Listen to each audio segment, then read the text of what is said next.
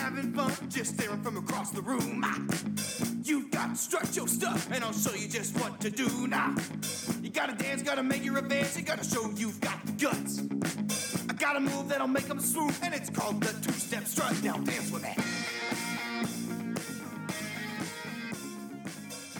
Coming soon to a theater near you, it's The Equalizers, a weekly podcast where two idiots drop a cinema sibling in the lap of a perfectly content solo film. My name is Mike Knoll, and I am joined, as always, by the sequel to my prequel, Madison Jones. Madison Jones, are you in good form?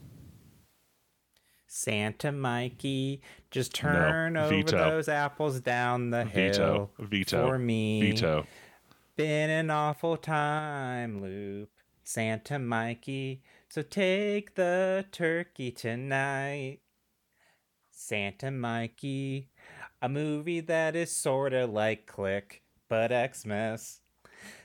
Don't grow that mustache, Santa Mikey, so take the turkey tonight. My skeleton has melted. Thoughts? Concerns? A lot of concerns, mostly. Wishes? Yeah, I wish that Regrets? had never happened. That was, A for effort. Hey, thanks. Oh. Just take the turkey for me tonight. I think it's mostly I hate being called Mikey. Not even Mikey? do it because it'll be funny. It'll make Mike mad. It will make me mad. Hate. Eat it. It's fine. It's like stubbing. It's like stubbing your toe. No, it's Or- I will never say the M word ending with EY ever again. Well, with that energy, Madison, Merry Christmas. Merry Christmas.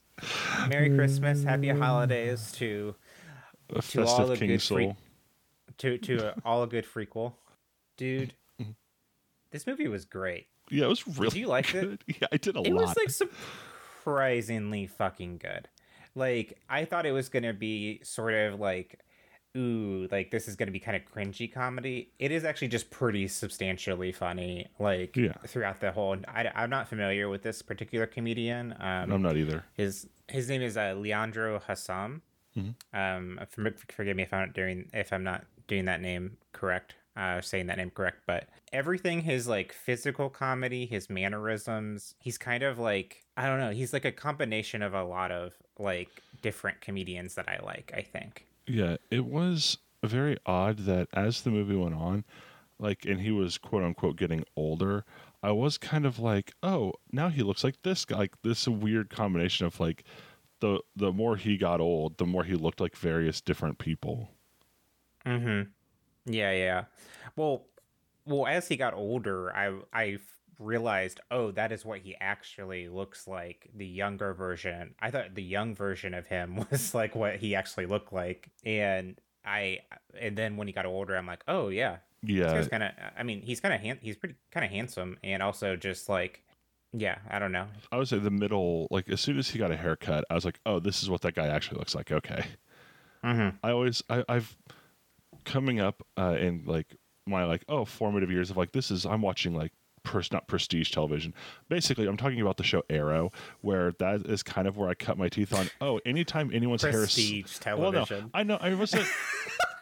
I actively was not calling it prestige television. That was the phrase that came to mind because it's not what I want. I knew it was wrong, but the CW's go-to of let's make this character younger is just to give them a shaggier wig.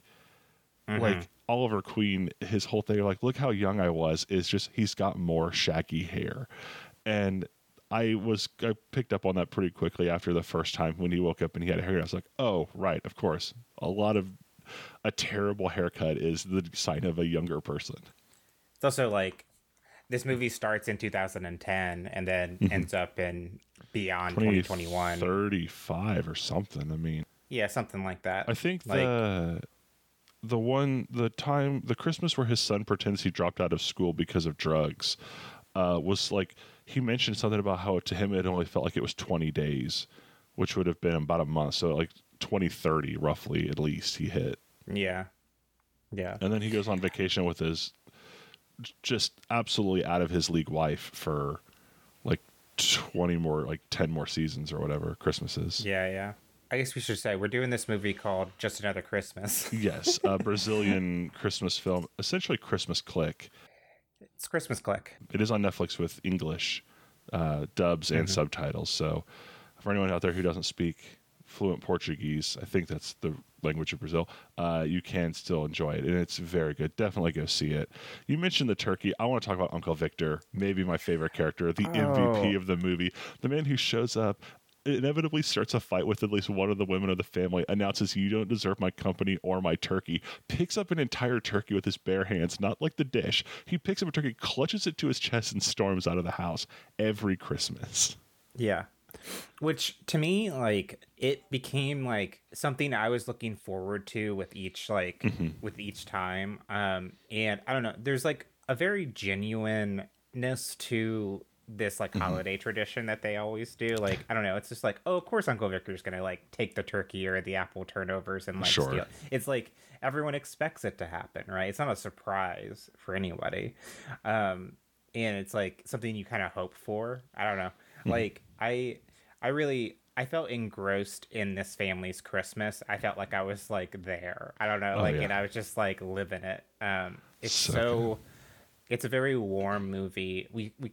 I referenced, and you mentioned that it's kind of like Christmas Click. I would argue it is better than Click. It's way better than Click. I mean, it's the same premise to an extent. Like, yes, but it's 100% better than Click.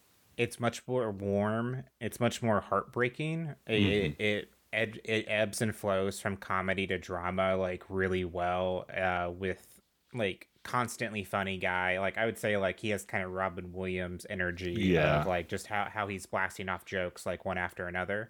That was the most Adam Sandler energy he had in the movie, I think. If we're likening it to Click, the first Christmas was very much like how Adam Sandler, I think, would have navigated that kind of a family Christmas. Yeah. When he or Kevin James, the other Sandler, the hidden Sandler, the stealth Sandler, the secret Sandler, Yeah. Oh. We should have played Secret Sandler this year, where we give each other an Adam Sandler movie, secret Adam Sandler movies. Yeah. Next year.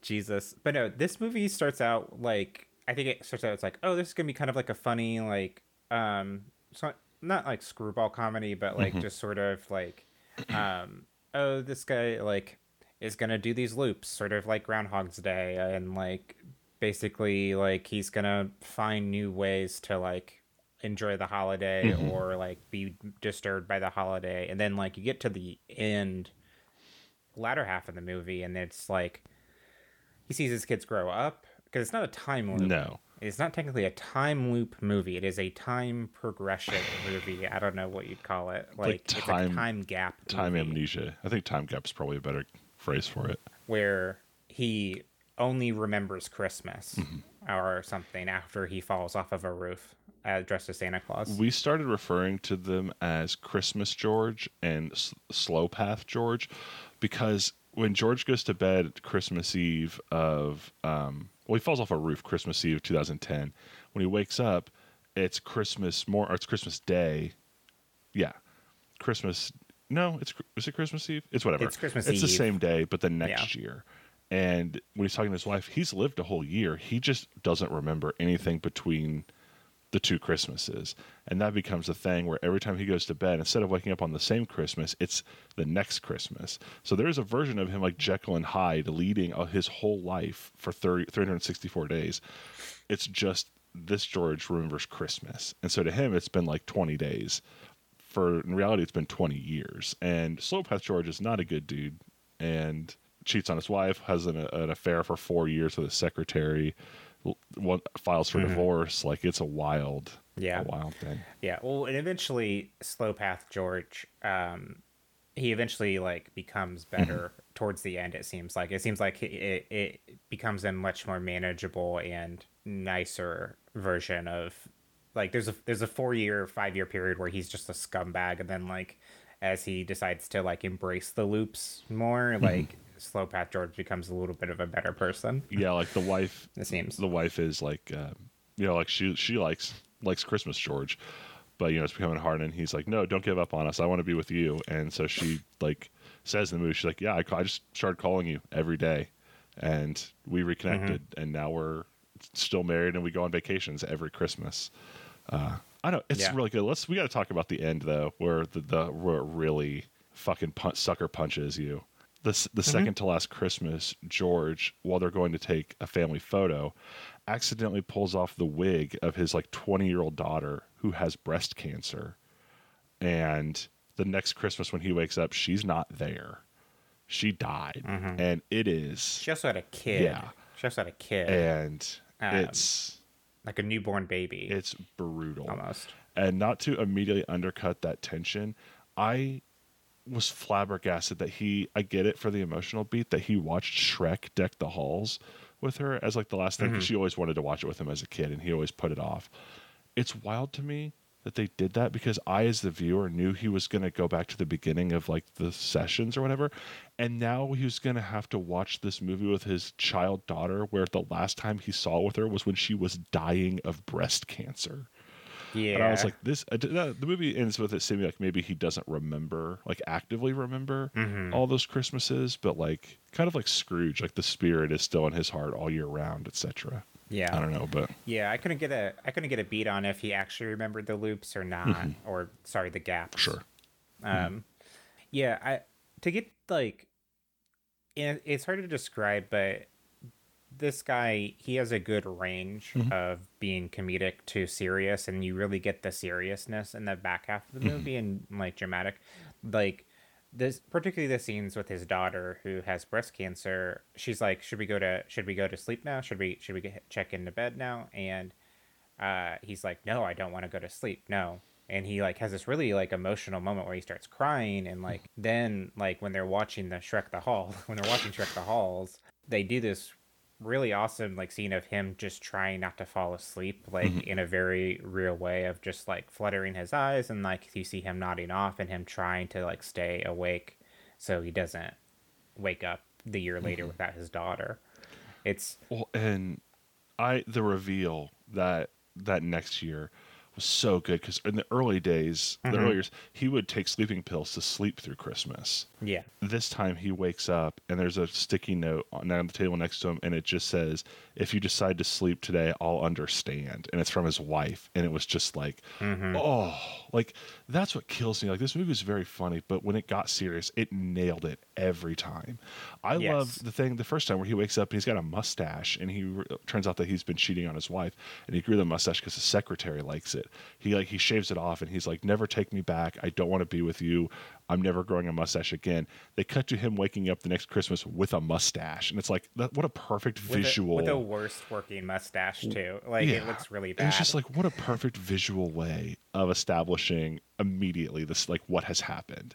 Because like, I don't know, it's such a good movie. It's so weird. Like, you wouldn't think that it would be, based off of like what it's about and what it seems like it is. And once you realize it's Christmas click, it's like, oh, okay, is this gonna be bad? It's so good. Yeah, so good. But beginning to end, delightfully funny. Like you said, hits you in your heart when it hits you in a heart in not like a shocking way. It is like in a very delicate and genuine way that it just is like, oh yeah, I'm glad we chose this movie. I thought it was going to be a random sort of like screwball thing that we were going to do, and it ended up being like a really like, I don't know, it touched me. I'm going to recommend this movie to many people. Yeah, it's extremely affecting. It's very funny. Every chance they have to show you something serious, like in the normal, like I thought he was going to wake up and his wife was going to be there, and like she was just going to hold him or something like that, like that when after his daughter died. But the way they did it was like, one, a good callback, and two, just this like very gentle and subtle, like, it's happened. And then he walks out of the room, and there's his into the other room, and his wife's playing with their grandkid by themselves or whatever. Like, it's just really good.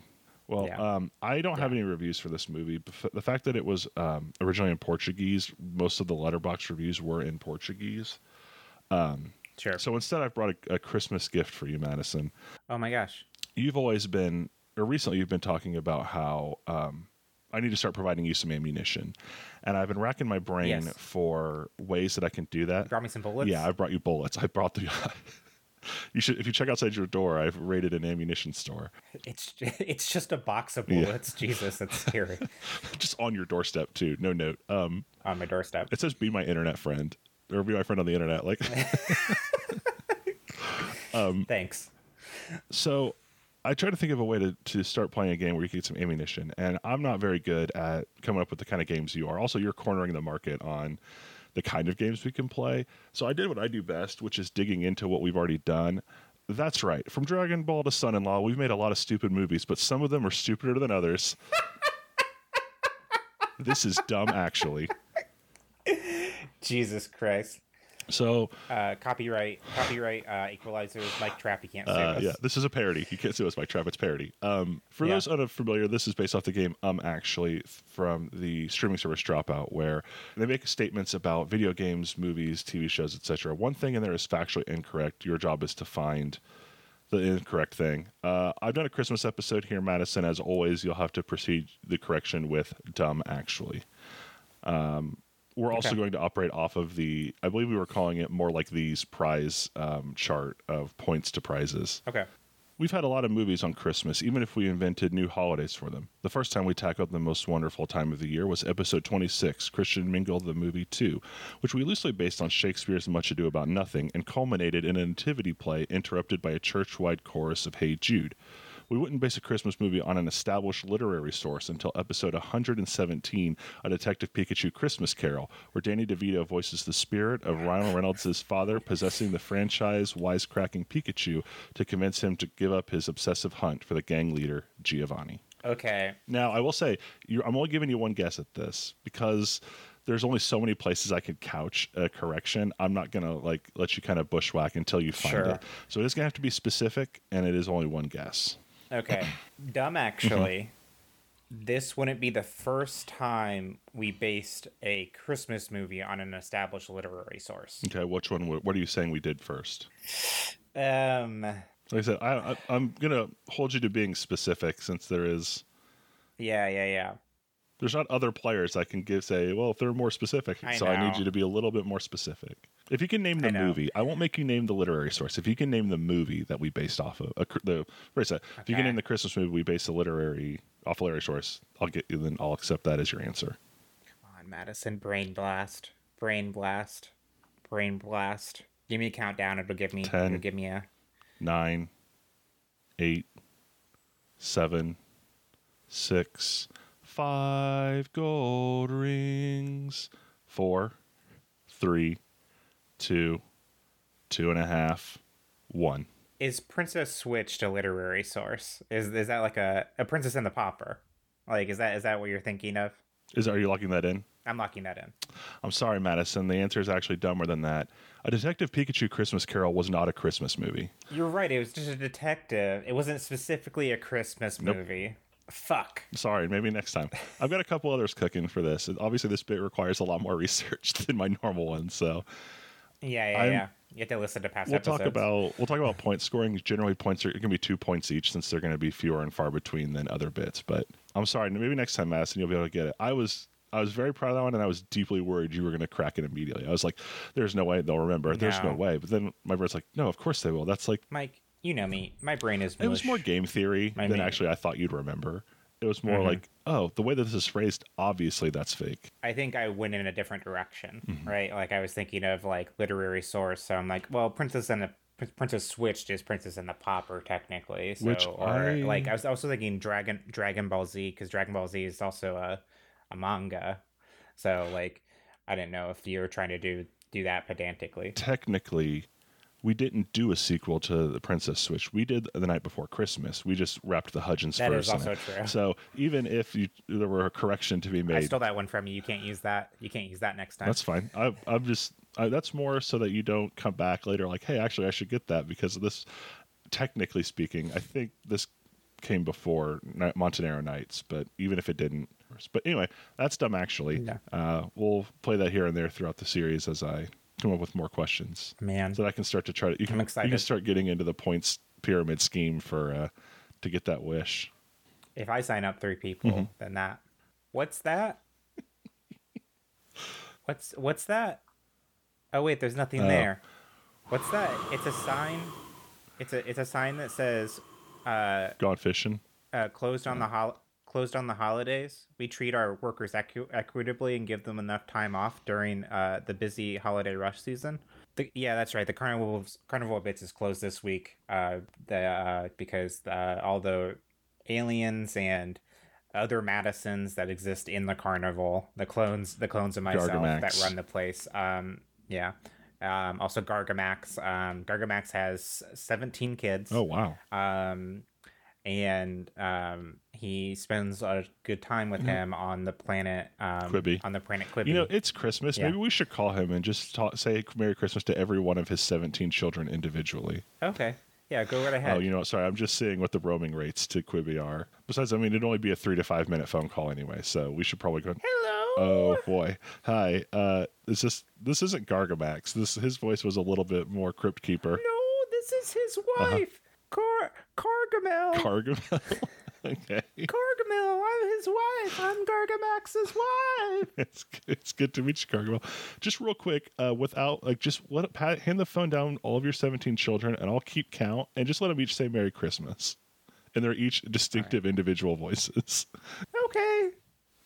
Go ahead. Here's the first one. Okay. Hi. Hey, Merry Christmas. Merry Christmas. Merry Christmas. Next. Merry Christmas. Okay, next. Merry Christmas. Next. Merry Christmas. Oh, okay. 12 more.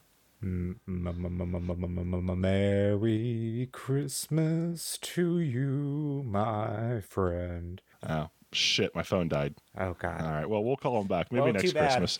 Maybe next Christmas we'll speak to 6 more of Gargamax and Gargamel's children. Cargamel. It was Cargamel. Yeah, that's what I said. Gargamel. If you said Gargamel. No. Gargamel's so smart. She gets really mad if you mix up her and Gargamel, because mean, obviously. Gargamel, played by Hank Azaria in the Smurf movie, she hates Hank Azaria. Gotcha. They have. That's specifically why she doesn't like Gargamel. Yeah. She loves the cartoons. All right. Anyway, Big fan of cartoon Gargamel.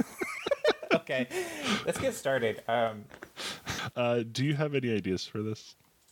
Now, to be clear, we are continuing our Christmas in Space Yes. adventure, which means, as you pointed out last time, this is a Christmas movie, which means this one has to be in space. We're not bringing Christmas Yes. to space. We're bringing taking space to Christmas. We're taking Christmas. No, we're bringing. It's the other way.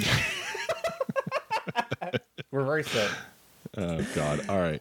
I don't have. I have 2 ideas of how we could do some kind of space thing. The two ones I wrote down were Austin Powers cryo, like the way he freezes himself. This guy ends up getting cryogenically frozen until space travel's a thing, or accidentally launched into space, like oops, trapped in the rocket. Yeah, I'm wondering if we should. It's the Groundhog's Day scenario, right? Where we were like, oh, do we put this man through another hell, right? Or do we change it up and we involve maybe the entire family or him and his wife or something where like he's not going through this alone into some sort of space adventure. We just breezed over this in the introduction as well, but they did establish Grandpa Nino is a Christmas warlock. Like, he curses George to go through all those Christmases like that. Like, that man is 100% Santa Claus. Like, we can toy with that, but you said you have an idea, so what is your... Well, that's interesting. I do want to bring up one of the hardest times I laughed was when he realized that Grandpa Nino, right? Great Grandpa Nino, I think so.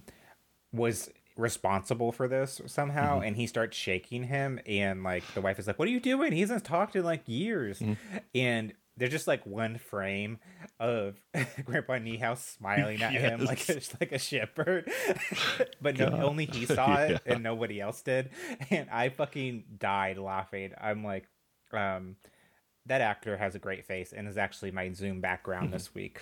Frequels. When I think space, I think of like recent space movies. Mm-hmm. So there's that one with Sandra Bullock and George Clooney. Mm. Um, there's Interstellar. Interstellar. That's what I was going. I was trying to remember that one with Matthew McConaughey and Anne Hathaway. In that movie, there's a whole bit where they go down to a planet and time speeds up, right? Or time, yeah, time up in the space station. It's just a time differential, a time distortion, right? It's like 5 minutes on So this planet. It's like a year or something like that. yeah, what if we did something with that, where they get launched into space, or there's some sort of like they have to make Christmas happen really fast, or something, or like because it does be a Christmas movie, Mm-hmm. so like we could do like a Russian doll thing and it actually be a time loop, Let's. like a Christmas sort of thing that happens like on a space station or something. They get chosen to go on the space station during Christmas, and it's like their best. It's a family thing. Let's answer two questions first, and I think then we can maybe use that to parse how we like what the plot is. The biggest question is, what kind of time travel are we interested in? Time loop, time travel, time jump, time gaps. We could do. I mean, we could do the. We didn't have a name for it, but what we did with Larry's Inferno, which was, he wakes up and it's 100 years in the future. That night he gets back to bed. He's in the present day. Next day it's 100 days in the future. Next day it's like he's bouncing back and forth. So we can see the concept. We can do something like that. I think if we understand what kind of mechanic we want to use, that we can use to sort of build the plot of like structurally what happens. I think we could do a time loop, because what I have an idea. I said Russian Doll, which is like a. Did you watch Russian Doll? Yes. Okay, so like basically in that show, if anyone hasn't seen it, like she relives every day, and or two people are actually like reliving every day, and as time goes on, things start disappearing, or think like reality starts to break down a little bit, right? And what I was thinking is like, what if they end up on a space station, and they're in charge of doing like a holiday party, or they get taken to Christmas in space because they like to spend Christmas at other places, and they win the lottery on like being chosen for this like space like odyssey thing, because his son is an engineer, right? Sure. So maybe he's like a space engineer, and he signs him up for this. It's like, oh, you all could be throwing the first space Christmas party or something like that, which is ridiculous and is a ridiculous setup. But during that time, like there's an explosion and like everybody dies, but like for some reason Georgie and the wife, whose name was Laura. I just like the pronunciation Laura. Yeah. For some reason, Georgie and Laura are repeating it, and they have to change things about the party to make sure people are not doing certain things. So it's sort of like Larry's Inferno in a way, where we are like arranging the party in a certain way where the disaster doesn't happen. Does it turn out? I'm going to go ahead and start our time, because I think that's going to be the idea. And now we're just building. If you don't like that, no. That's a fine idea. I don't have anything that I'm going to die on the hill that we have to do this. So I think that's going to be fine. Our 30 minutes has started. What if then, is this anything where they have to get the whole family there and they have to basically get the party to go off exactly as it always has? So Uncle Victor has to try to leave with his turkeys. What's her name has to bring a new boyfriend. What's his name has to borrow money. Like, I don't know how that would work, but it could be the idea of like, instead of every year Christmas happens the same way and it's always a burden, except now I love it. It's like now we have to manufacture those events, but that doesn't really explain how it would stop the explosion from happening. I'm thinking like, what if the whole family gets invited to this program because of a hookup through their son, where they just get to go to space to throw the first Christmas party ever in space. And there are a lot of people there. There's maybe like a ship captain and like everything, but like Uncle Victor's there, Aunt Theodora. They plop Grandpa Neo, Nina or something. I think. Nino, yeah, down. The sister comes who has a new boyfriend or whatever, and they're like, okay, it's just like every year except we're thousands of miles in the stratosphere, and we're supposed to be the representatives of Rio de Janeiro, right? Of like, Oh, I get it. So we're it's doing all across the world. There's like Americans and Britain or Brits and the Chinese and Japanese. Yeah, and, yeah. Okay. Yeah, like what if there's multiple Christmas parties going on in this station, and it's like, oh, this is like some sort of like Christmas in Space initiative or something like that, or just like, What do you know about the Christmas in Space initiative? I like that. And maybe we can add some different characters, and we see other like people doing their Christmases, right, or their holidays. Maybe it's like we're bringing holidays to space, and it's supposed to be this like nice like sort of PR thing that they're doing. It's not like it's not for science or anything like that. Like representatives from the UN or something, like they set this up where on the International Space Station, the each like there's a room where everyone's doing their Christmas, and people can kind of come by, and like it's like a museum or something, or maybe it's just like a demonstration. It's like in our household, this is how we do it, and it's like sort of like to show people like, oh, how we're different, but how we're also the same. Because I would say like their family spends Christmas pretty much like my family does, right? Or like, just like people bring food, there's gifts, there's trees, like it's pretty similar, but it's just slightly different for every different places in the world, right? So I guess, is it an attack or is it an accident? Like, let's just decide how the explosion happens. I think from there we can build to what needs to be done. Yeah. Maybe they don't know at first, like, what happens. Like, suddenly there's just, like, an explosion.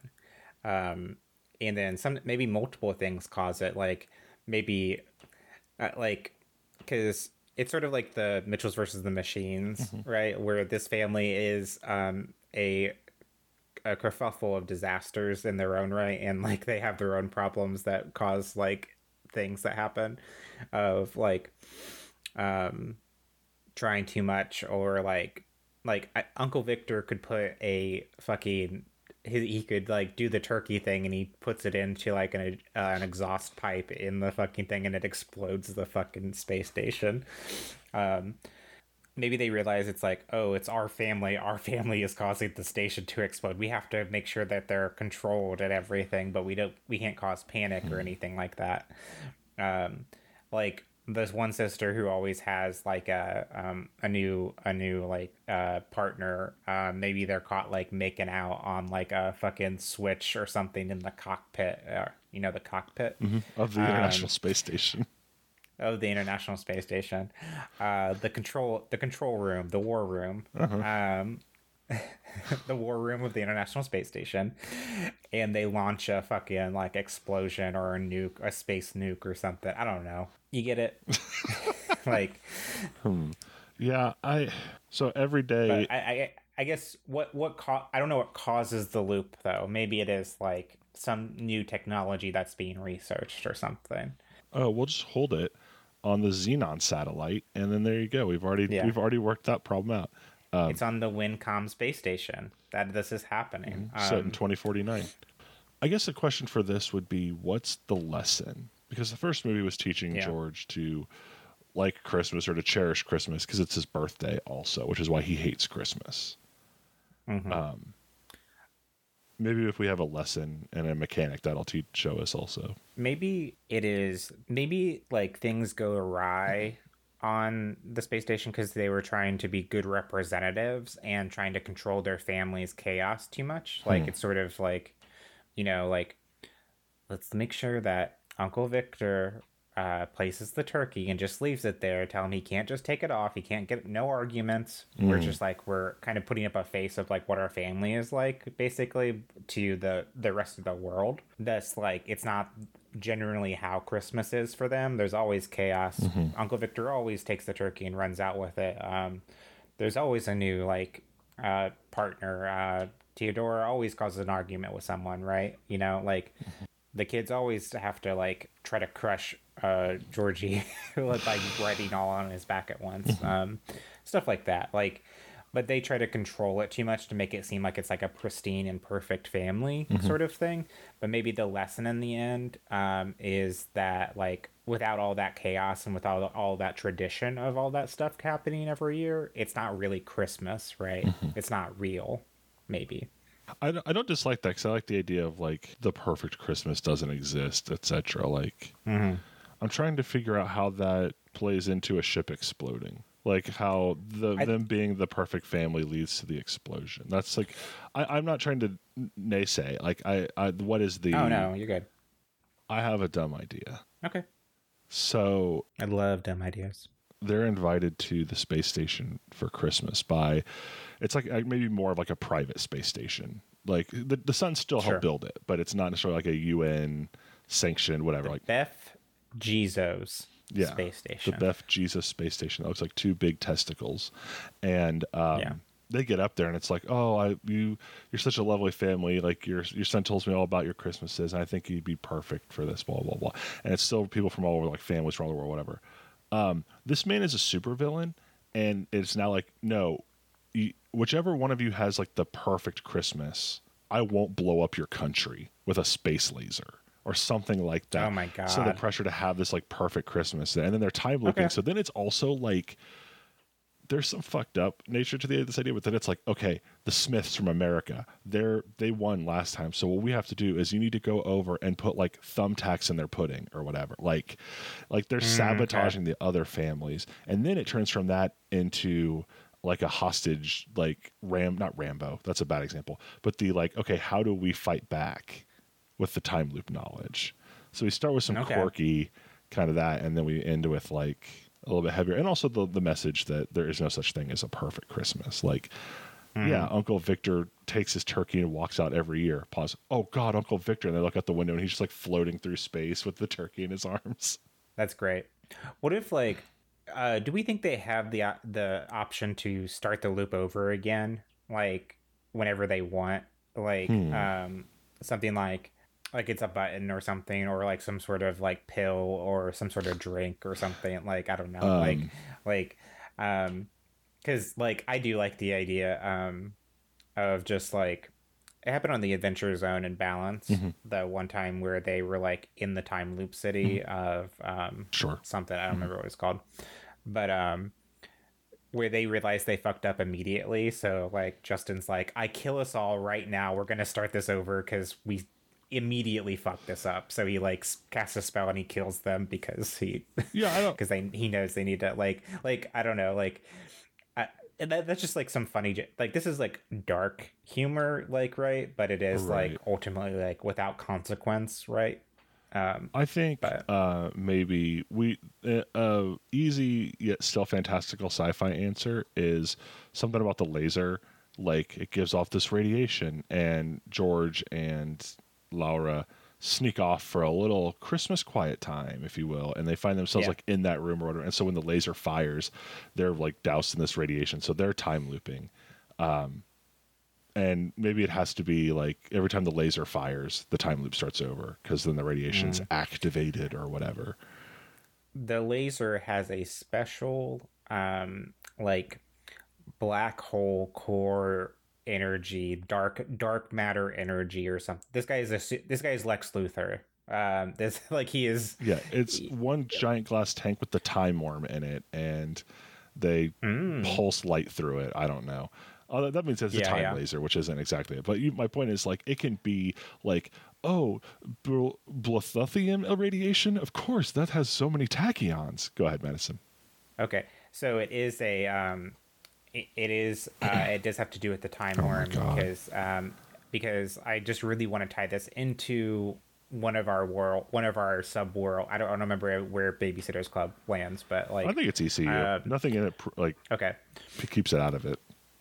So our Lex Luthor villain, this is so far away from the original fucking Just Another Christmas movie. It's wild. I mean, when it said it had to be in like, space, I didn't think it was gonna stick the tone. Yeah. But he has found some of the time worm eggs, and those eggs are gestating in this sort of like in this core of this thing, and it is like a good energy. It's a powerful energy source or something like that to destroy a city. I don't know. I like making up dumb sci-fi things. No, I get it. It was more about the time worm eggs threw me for a minute. I mean, yeah, we can do that as well. It's 6 of 1. It's made up magical radiation that does the time loop thing. I'm leaning more towards that only because the idea then is that radiation is like activated whenever the laser fires, which means for the loop to succeed, the laser has to fire. So at some point it's like we fucked up and now we just have to wait for like the laser has to fire, which means a country is going to be destroyed. They hit the big red button. Yeah, and sometimes they fire it. I don't know. But like sometimes they're like doing really well and then he fires the laser anyway. Now they have to start over again. So when the laser fires, it does it explode the station? No, like it backfires or something. I think it's like it hits the earth, like it destroys a country, but like the radiation that powers the laser like ripples out and activates whatever radiation they're doused in, and they time loop back. So when the laser fires, that's when it happens. So they are safe. Got it. Like the space station people are safe, generally speaking. The repercussions are a country 100% has just been destroyed. We time loop back to before it happens, but that's still going to start to weigh on them as like the number of people who have been killed. And every time we try this, like, and also, I don't know, it can give us a little bit of an out for them doing some kooky, like, no, we have to fucking fuck over the Americans or the Chinese or the Russians or whatever. Like that gives us a little bit of a hand wavy repercussion that they know everything's going to be okay. It's also more of like, we need to buy some time. We need to like study or how the guards move. So we need to like, we just need to run a couple loops and see how the guards do this, whatever. We need to like make friends with the guards so we know their personal lives, whatever. Like it gives us a victim and yet no victim as well. So there's not like, it's like how the cartoons, they couldn't have people, so the X-Men fought robots every week because they couldn't kill people in cartoons in the 90s. They had to be robots so Wolverine could rip them apart. Similarly, this way, no one feels bad, yet it's still horrifying. Okay, so I think that's how the movie starts. They're just like, oh, we have to participate. I think it starts with them like, no, nobody's doing this. They try to rise up against the evil villain or whatever, and he fails. He launches it, and he's like, I could destroy all of the cities or whatever. Like, you know, like, what's the villain get out of this besides evilness, I guess? Yeah, I think that at the beginning, like, we open the movie and it's the thing of like, oh, we're going to celebrate Christmas on this awesome space station. It's like a big Christmas celebration of like Christmas, etc. And maybe like his thing is like, I mean, depending on how we want to go, it could be like there's the war on Christmas and people say happy holidays and not Merry Christmas. And I need to prove that it can be the perfect Christmas. Like, this is how we're going to relaunch Christmas, blah, blah, blah. And so he's like the Joker meets Lex Luthor. Kind of. Like he's like an insane man. Yeah. I don't know. Like, I mean, that could be an angle. It could just be like a weird supervillain who's just like, no, there must be the perfect Christmas. What if it's like, just because I have like a little like hang up with the setup of like they're all there for some reason. Like, what if it is like a festival like where they do, and then like this guy smuggles himself in with his team and then takes it over or something like that. Like, you know, it's sort of like Air Force One, right? Sure. Like where like they get taken over by like. Maybe he's there to steal the technology of the laser. What I'm saying is like maybe he is like holding them all hostage, and the way he decides whose city survives or whatever is the people who have the best Christmas, right? Because he needs to test the laser to make sure it works, and like this is how Jesus. It's like, oh, so yeah. It's like the Death Star thing, right? You know, it's Well, This guy is a super villain, horrible person. let me pitch you another supervillain angle, because I'm going a little bit more like James Bond villain, I think, where he grew up as like a kid very poor in like a very poor country. Whatever. He never celebrated Christmas. He never was able to, but he saw the commercials. He saw the cards. Oh, okay. He saw all these smiling families having the perfect Christmas, and now it's time to have the perfect Christmas. He doesn't realize everybody's Christmas is a fucking disaster. And he brings all these families up to have a perfect Christmas. And as it starts to go wrong, he's like, no, perfect Christmas. Okay, nobody's taking this seriously. Fine, great. Ukraine, you know what? Whatever, the turkey was a little burned. Ukraine's gone. Who's next? Who's going to have a perfect Christmas? Like this unhinged, like super villain who just wants to have a perfect Christmas. And our villain, Tom Hanks.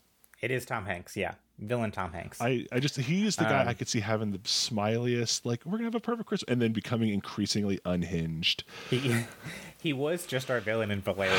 Yeah, that's true. I just will say that. But I am okay with another villain Tom Hanks, because I think villain Tom Hanks is a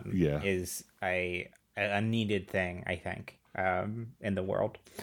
So I think then we continue with what you're talking about, where they start to use time loops to like learn guard rotations, figure stuff out about Tom Hanks's character, like start to make alliances and find out about the other people so that they can like figure out how to overthrow them as a group. I think a collective mutiny at the beginning does work, or like is what you're saying is like, fun.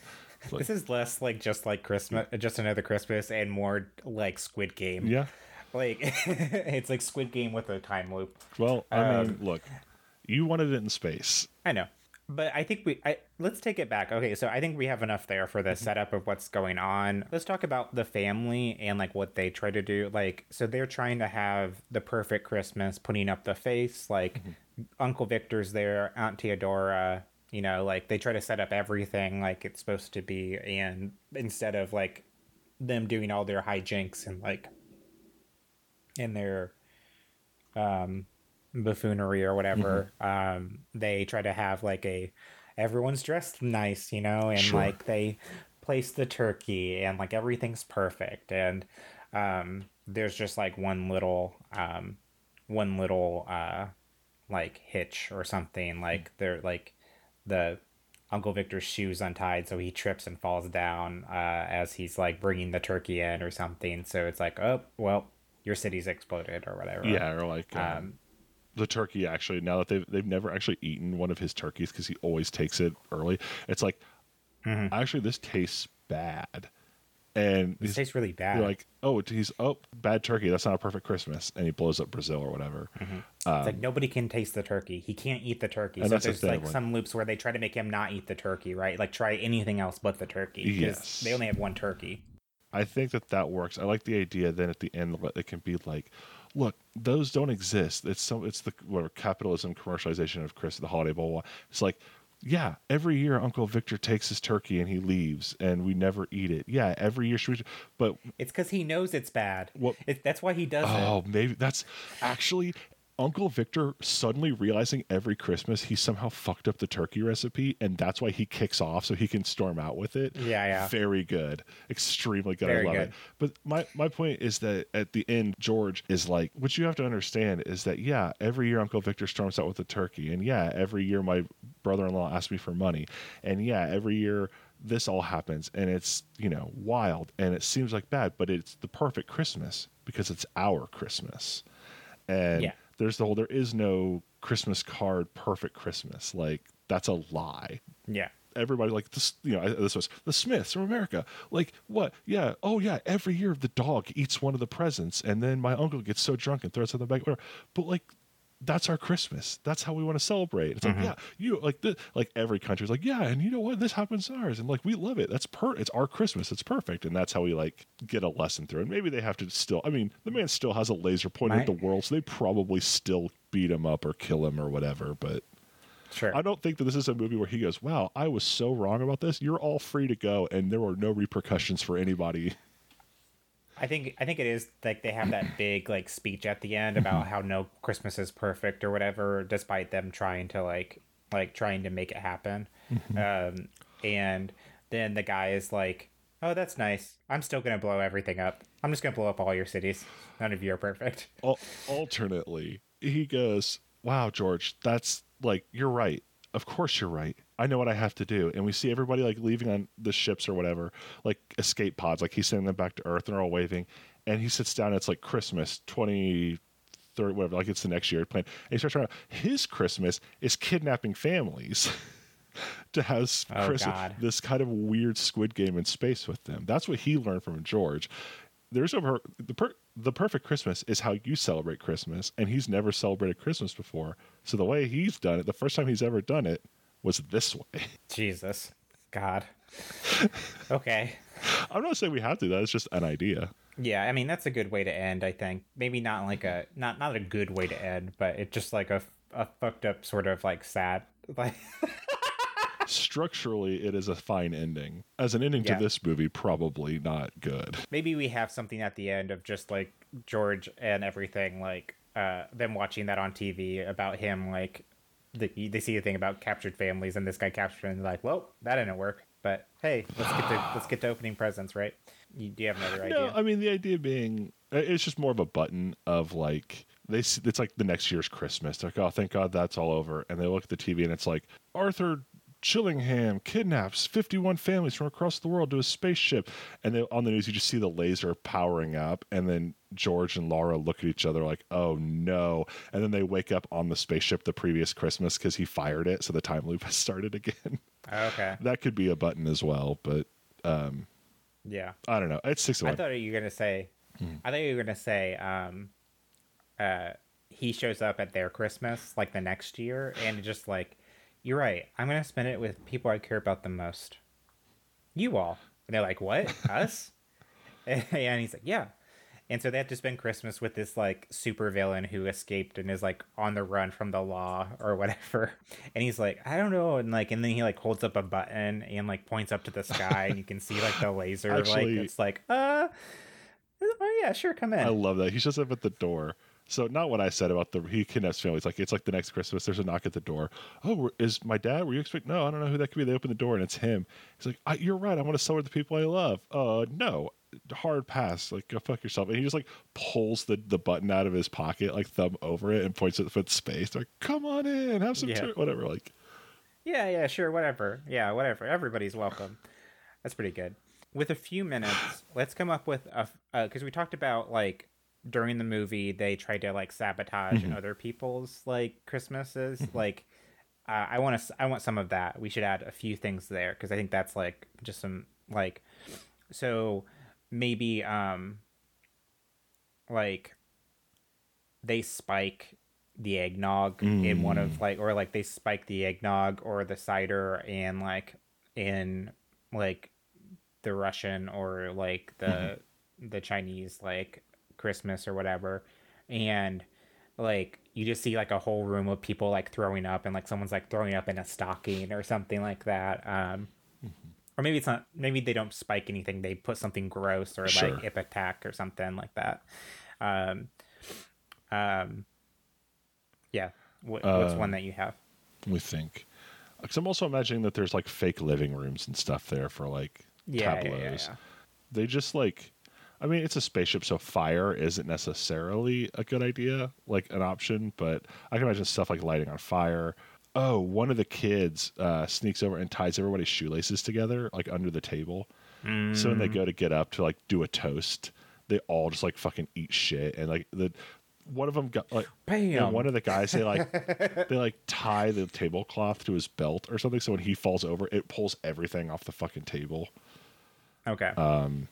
I think some of this stuff happens to them too. I think that like there's like counter like pranks and counter like fucks up and stuff like that. I think I definitely some counter pranks. So like Victor's turkey gets glued to the table, so when he goes to pick it up, he's stuck to the turkey now. And he's like smiling, he's trying to pick it up and he's like like he just keeps trying to like with all his might pick it up, but he can't, but he's still smiling and like looking at the villain guy who's judging him. I don't know how this makes sense, but none of this movie does. They put those blue packs from like banks in the turkey. So when George Sure. goes to carve the turkey, he cuts into one and all over it. Oh, okay. That's pretty good. Like I said, I like I don't that. know why they would have those on this space station, but I don't know why he'd have a laser that emits radiation that causes time loops. So Yeah.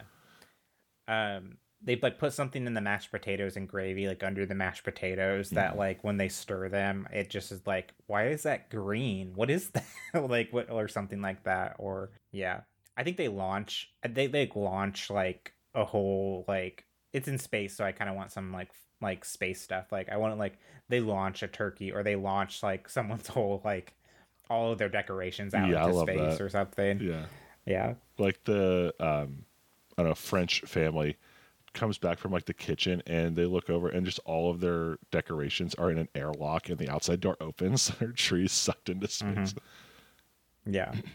It's pretty good. This fuck Christmas has been spray painted on the wall where their tree used to be. Like, Yeah, yeah. God. Let's name the villain real fast. Sure. I want it to be like, I almost said Arthur Christmas, but I think that's a movie. Yeah. I mean, Mr. Mistletoe comes to mind. I imagine he picked a very holly jolly name for himself. Like his name's probably like Brody Quick or whatever. But he's like, no, Brody Quick. I'm Nicholas Festive or whatever. Like, Yeah. You can call me You can call me Dr. Holidays or something, or Dr. I mean, Mr. Christmas is also Dr. Nick. Dr. Nick. Hi, everybody. Nick. Jolly Good King Wenceslas. The Jolly Man. The Jolly Man. Mr. Jolly isn't bad. Mr. Jolly's good because I think he's maybe like an eccentric. I do imagine he is like I said, Lex Luthor meets the Joker. Oh, yeah. Or something I mean, like that. For like, most of the movie, he's just America's dad, Tom Hanks, being America's dad, Tom Hanks, but also little sister, and it just gets more and more unhinged as things go off the rails for him. Yeah, yeah. So what do we call the movie itself? Yeah. I mean, just another Christmas as an option. In space. Just another Christmas Just in in- space was also the other idea I had. That's pretty good. It does kind of make it seem like we were planning this from the beginning by doing a Christmas in space theme, so that we could call the last movie just another Christmas in space. But I think I like that the most. Okay. I can't. The only other thing could be like initially I thought we were doing an Interstellar, like Sure. like something like that. But like I don't think this quite fits that because we could do like Winter Stellar. Winterstellar. Yeah, I think it's just another Christmas in space. If we could do like we can't do this in any episode title, but like do like the inclusion like arrow Yeah, that'd be like amazing. like written in like red pen or something. I would have done that for Mitchell's versus More Machines, because that's the only way I Yeah. can see that title ever written is just Mitchell's versus Machines with a little inclusion, like the carrot with more written in red ink over it. Yeah, yeah. Well, there you have it, frequels. Just another Christmas in space. Did we do it?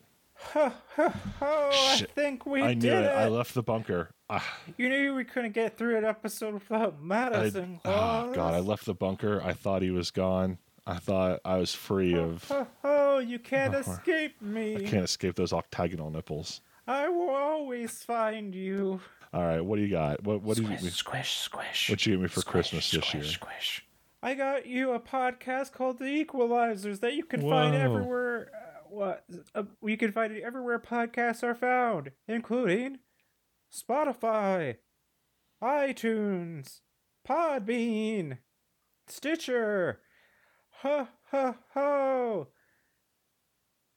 And there's what I'm forgetting, Google Play.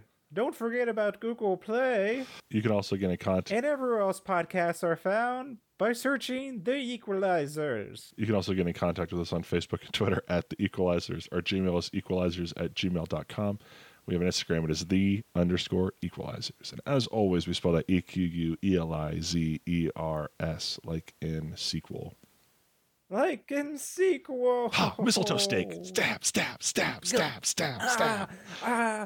I was a Dracula. Gotcha. I was a Christmas Dracula. How did you know? After the haunting visage of your penis and testicles from the first year you were here, I vowed to kill you, and I've been researching. I will return even stronger than before. Of all the souls I've met in my podcasting, theirs was the most liquid. What are we doing next time, Mattis? We are doing We want to do something special for the end of the year, and we used to do like some Hallmark Christmas or something, or like something like, or some sort of holiday movie like that is like the Netflix holiday movie or something. But this wasn't quite that. So what we thought about doing for the end of the year is to do a head-to-head of a sort of holiday Hallmarky Christmas movie called Holly Star, which is about a puppeteer who goes home for Christmas. Because, as always, puppets all the way down. Everything should be puppets. So next time, Madison and I will be going head-to-head with our own pitches for Holly Star, and we'll be joined by Avenger and the once and future guest Jackson Eflin, who will judge which of our sequels is the holliest, the jolliest, the hallmarkiest, the hallmarky-markiest sequel. I'm done now. So for the Equalizers, I'm Madison Jones. I'm Mike Knoll. Ho, ho, ho. It begins again. Ho, ho, ho, ho, ho. To be continued. First take your favorite leg, and then you kick it up to your chest. And then you pump your open palms, and then you really start breaking a sweat. That's all there is, that's really it. You barely even gotta move your butt. Come on, man, now follow my lead, and we'll do the two-step strut. Come on.